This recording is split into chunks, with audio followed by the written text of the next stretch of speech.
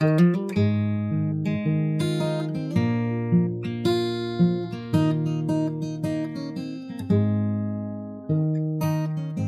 troops, welcome to the Steve Perriman podcast. Thank you for tuning in again in a much happier week. Why? Because of course, the Sheffield United performance and scoreline.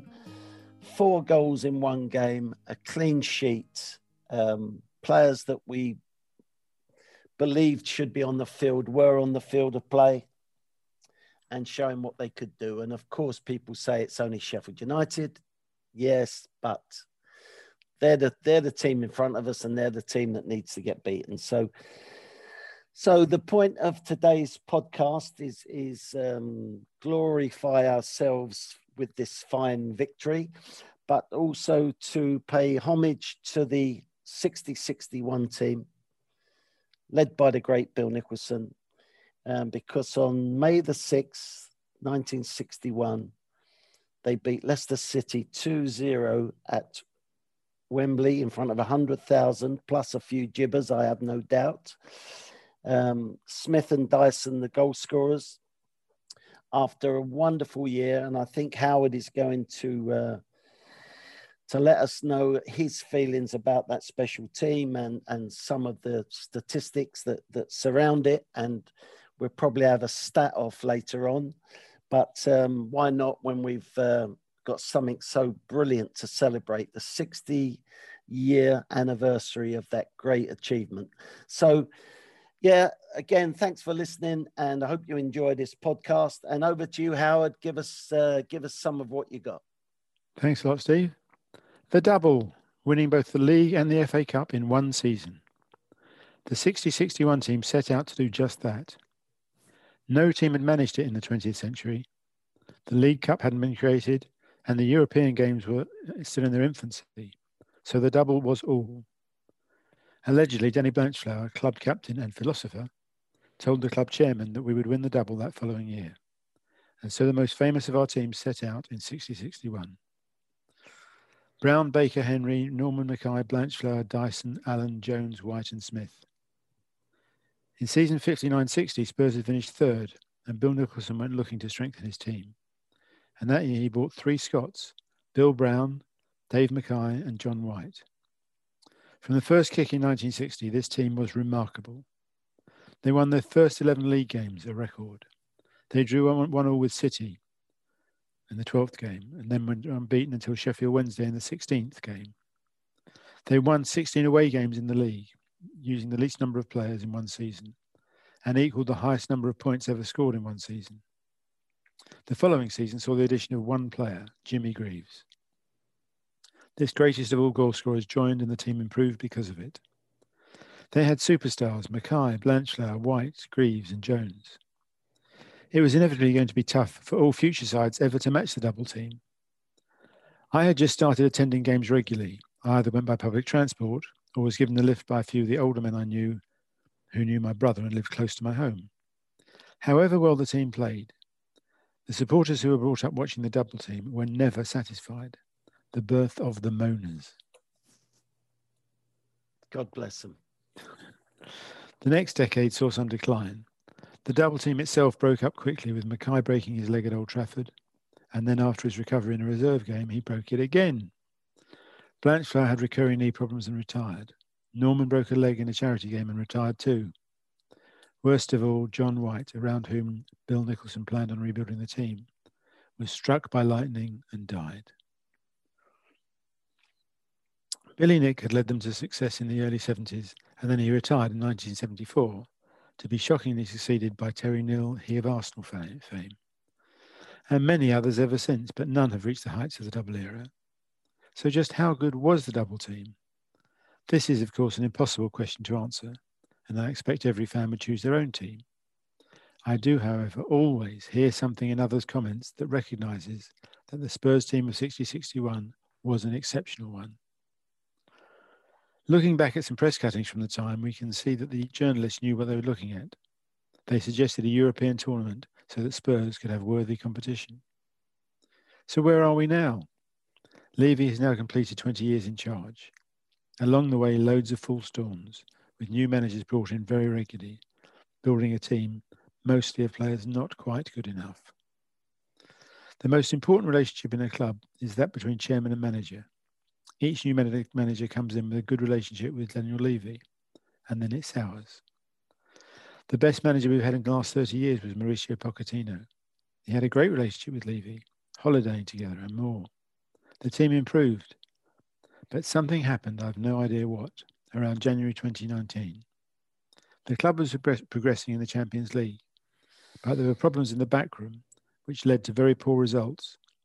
And we all allowed our thrill at our progress in Europe to paper over the cracks. It didn't take long for Poch to be sacked. Very quickly in came Jose Mourinho, never popular at Spurs both for his Chelsea connections and his style of football.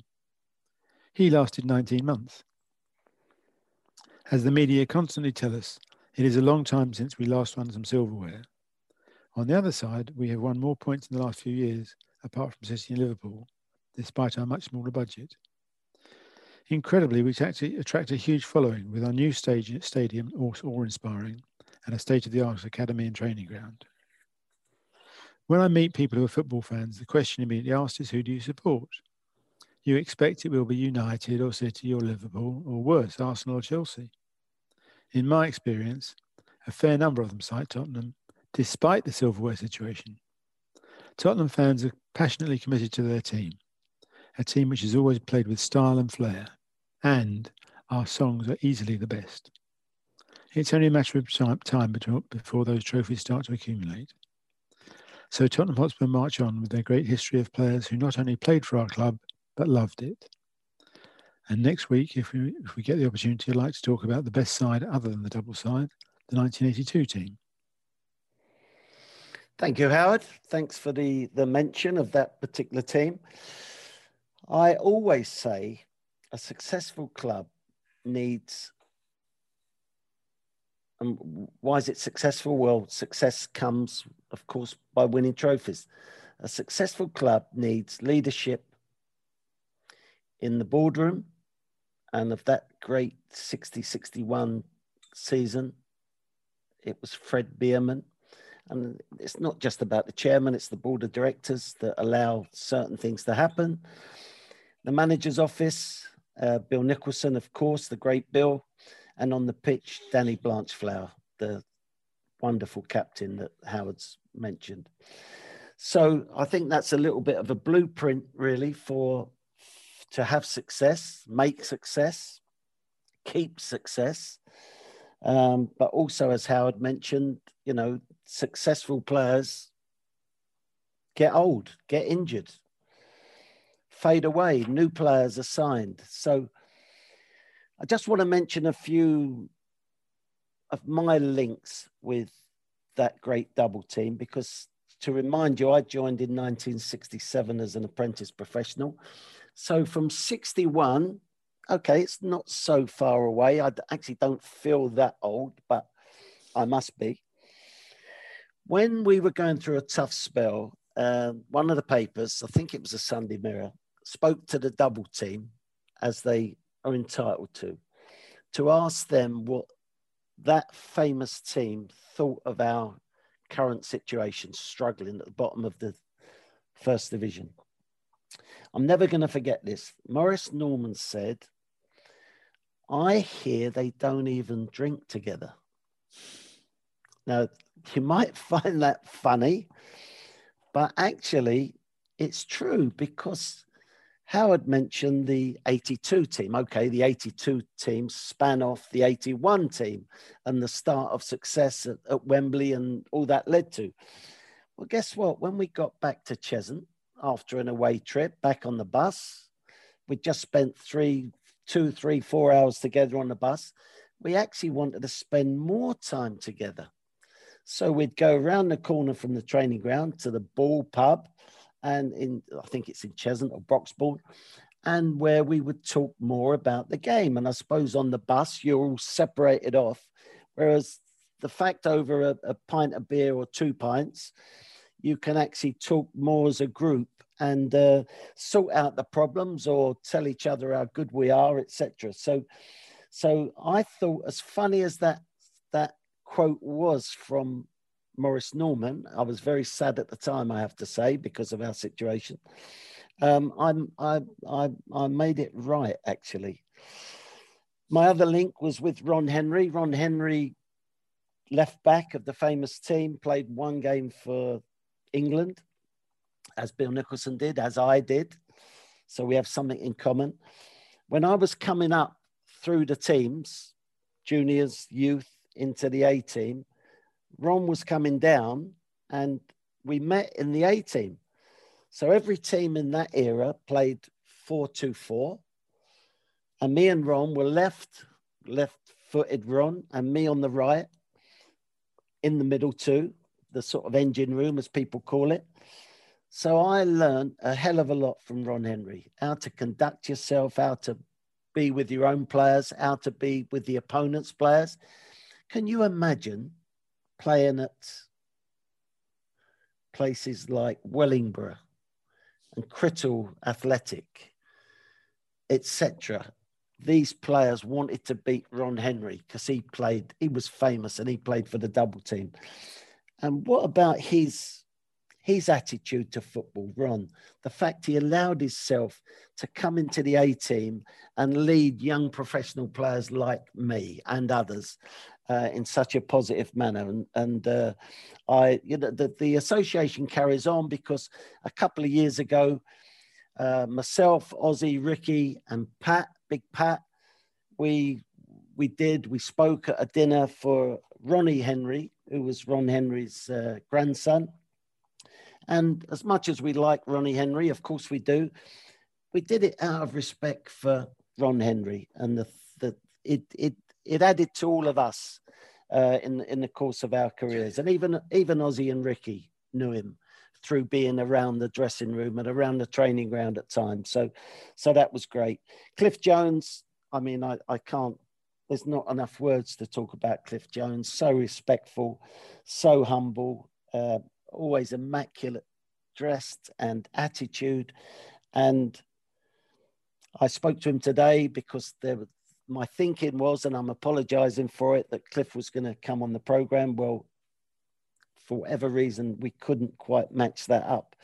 But he wanted me to say hello to everyone and tell everyone what a great judge Bill Nicholson was, how important the spine of the team was to him, to Bill, which followed on through the years of Bill Nicholson making new teams.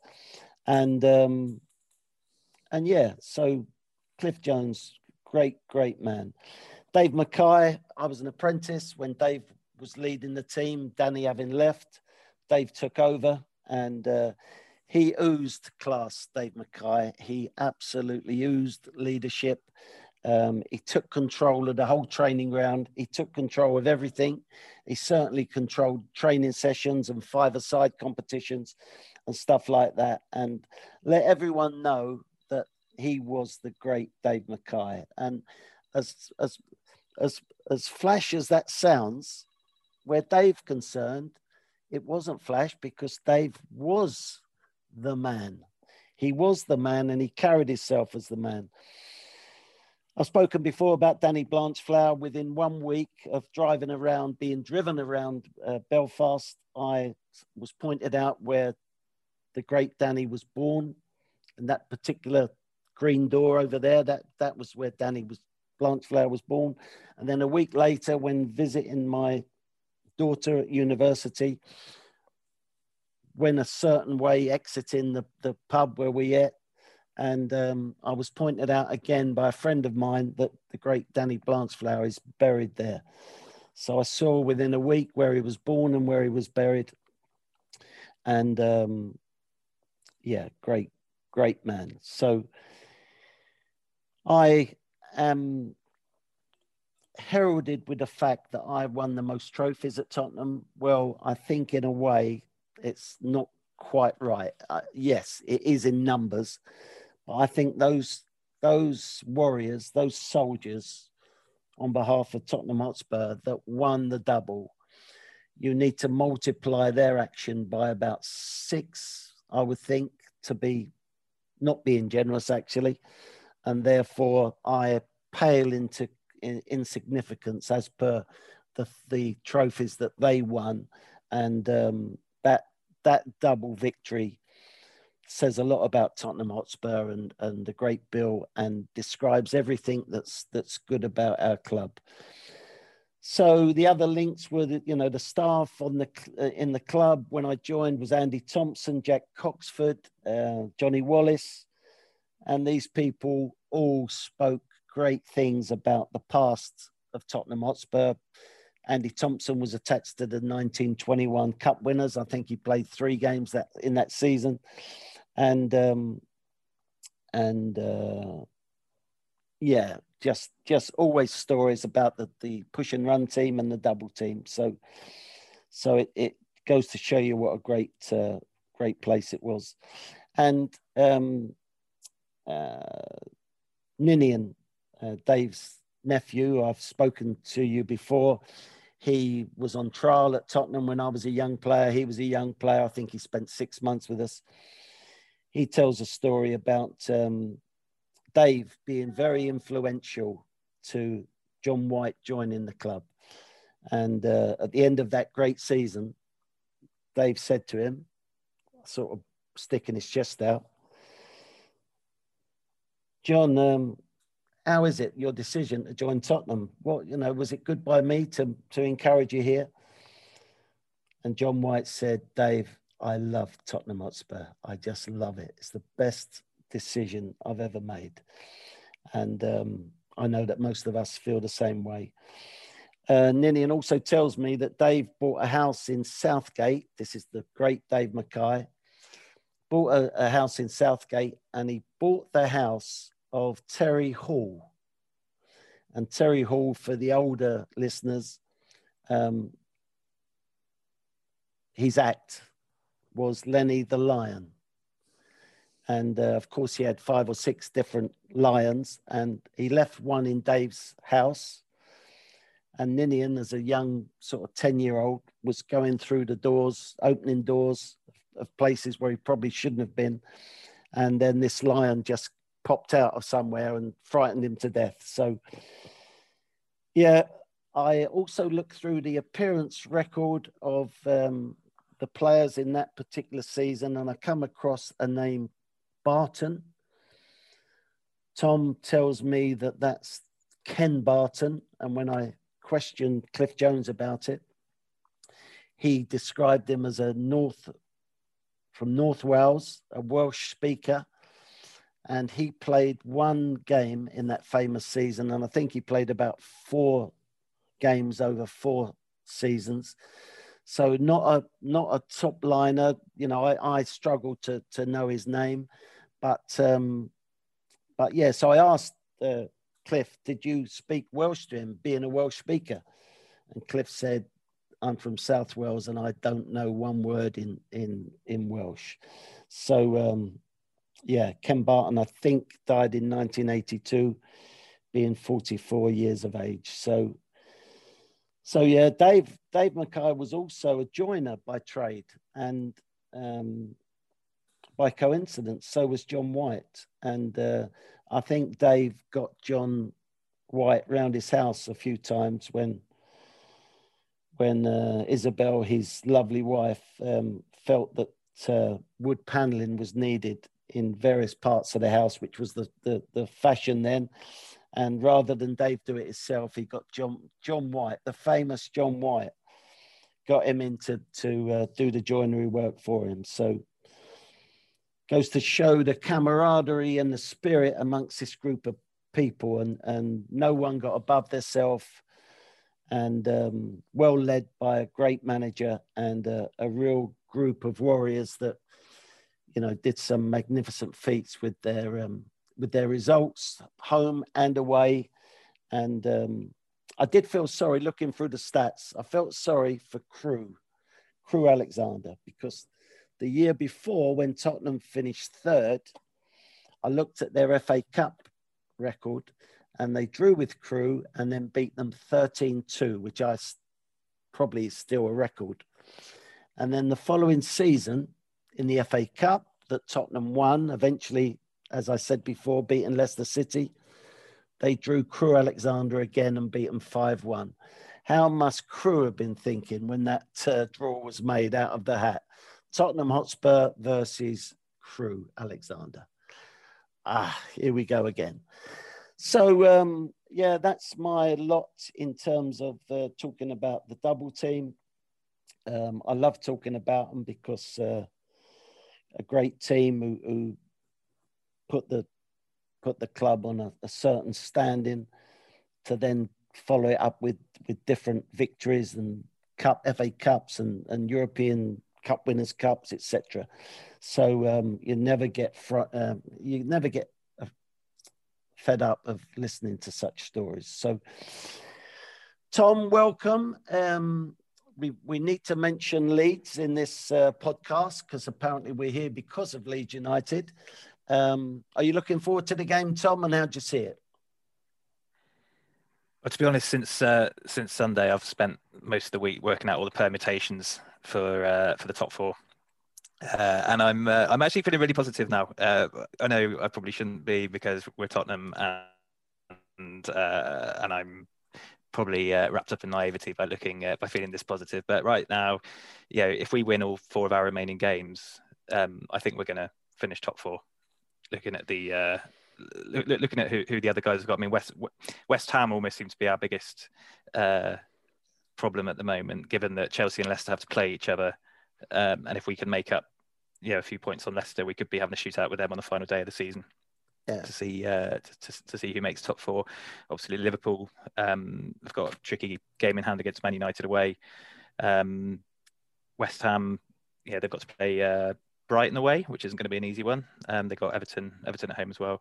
But I've got a feeling it's gonna finish in a shootout with Leicester on the final day, provided we now don't just go and chuck it all away by losing to Leeds at the weekend. Yeah. Leeds have been a breath of fresh air, haven't they, this year, where we've all had to watch, didn't have to watch, but we all watched so many games on television. Do you remember the first game of the season against Liverpool? How positive their performance was. Wow, didn't they open everyone's eyes? Did. And we were we were very much made to appreciate them when we played them as well. If you remember, the commentators, including Glenn, even though we were 3-0 up, spent most of the game reminding us how good Leeds are and with good reason. They have been a real breath of fresh air this year, and I love the way Bielsa has them playing. But at the same time, I think there's plenty about them that we can exploit, especially now we've got Bale on final cylinders again. I know it was only Sheffield United, if we can say that, the other day, but it just looked like the shackles were off. Playing, like you said earlier, players who we kind of want to see starting, and I think we'll definitely give Leeds a good game on Saturday. Bale was interesting, wasn't he? I don't know how you feel about this, Howard, but until Bale scored his first goal, he looked very average. He was making more mistakes than doing good stuff. And I mean, he very rarely plays it easy, does he? So when he's just made 3 mistakes, one after the other, it's not like the fourth thing he's going to go and play easy, because his game is not based on easy. But after that, wow, didn't he take off? So, in fact, I ended up feeling a little bit sorry for Harry, because it's like Harry wasn't in on the party, was he? No. He hadn't been invited. Yeah, he did look a bit miffed at missing one or two, didn't he? But I think what was great about Bale is that he had so many games like that back in his brilliant 2012-2013 season, where he just wouldn't. And obviously we were playing a reasonably conservative style of football, to say the least, under AVB, and games would be they'd be tight. Bale would barely get into the game, and then out of nowhere he'd just score a winner into the top corner. And we celebrated that, and I think that's the kind of player he is. He's not going to spend the whole game tearing things up, and as you say, he plays. He never does the simple thing, and it may not be happening for him for half a game, but then it'll just suddenly click, and like we saw on Sunday, he'll just have a purple patch and destroy a team. And I think it really shows. I really do wonder how much we've been deprived this season, how many goals we may have seen, how many extra points we might have had if he'd have played more. I just don't understand why. I think what we've seen from him, the games he's played, the games he's started are the games he's done really well. They're the games, even if he doesn't score early, like the other day, he scored just for kind of half time and then scored 2 more towards the end. And Jose was just bringing him on. For most of the season, he's been bringing him on for as a difference maker later on. Almost like an afterthought. Exactly. He was brought on. Yeah. And it just seems like he doesn't get into the games that way. He's not a Defoe or one of these guys who you kind of bring on to make something happen. He's someone who kind of almost like grows into the game, and then explodes. And as I say, I'm gutted looking back at it when you think about what we could have seen in a lot of the kind of tighter games, a lot of the kind of 1-0 holding on and then conceding a late equaliser games where if he'd have been used right, we may well have already qualified for the Champions League and maybe even been looking higher up the table. Who knows? Yeah, it's all by the by, but it does make you wonder. 2 very tight games against West Ham United, weren't they? Yeah. When we were 3-0 up, and in the second one where we sort of dominated the second half and just fell short. I mean, I hope that doesn't come back to haunt us. And mentioning Jose, do you see Jose has got a new job? Yes. Didn't take him long, did it? Yeah, absolutely. And we have to mention Ericsson. Ericsson's a league winner into Milan, isn't he? And I think he's. It looked like he was struggling to start, but I think he's been a regular for the last at least 15, 18, maybe 20 games. Right. So he's gone and earned his money out there. Well done to him, because he was a quality player, wasn't he? Yeah. Yeah. And well done to Oliver Skip as well at Norwich. Wow. Yeah. Getting promoted. And they were singing "We Want You to Stay" to him the other day outside the team bus. So I think it's going to be good having him back to kind of ease back into the first team, hopefully at Spurs. He had a surgery on his metatarsal today, I believe. Oh, did he? So he's going to have a summer of recovery, but back in time for pre-season. Wow. I never do this to you chaps, but I'm going to push you on this one. Prediction for the Leeds game. Howard. 2-1. 2-1 to us? Yep. Of course. Tom? 2-0 to us. Okay, I'm going 3-1 then. To us. 3-1 to us, absolutely. So, well done. Thank you, chaps, for your input again, as ever. Been good talking to you. Fantastic memories of the famous double team. Let's hope we can continue the good form into the Leeds match, Saturday lunchtime-ish. And 3 more points would do us all the world of good, wouldn't it? Absolutely. And so get behind your team. Let's build on the Sheffield United performance and result. And come on, you Spurs.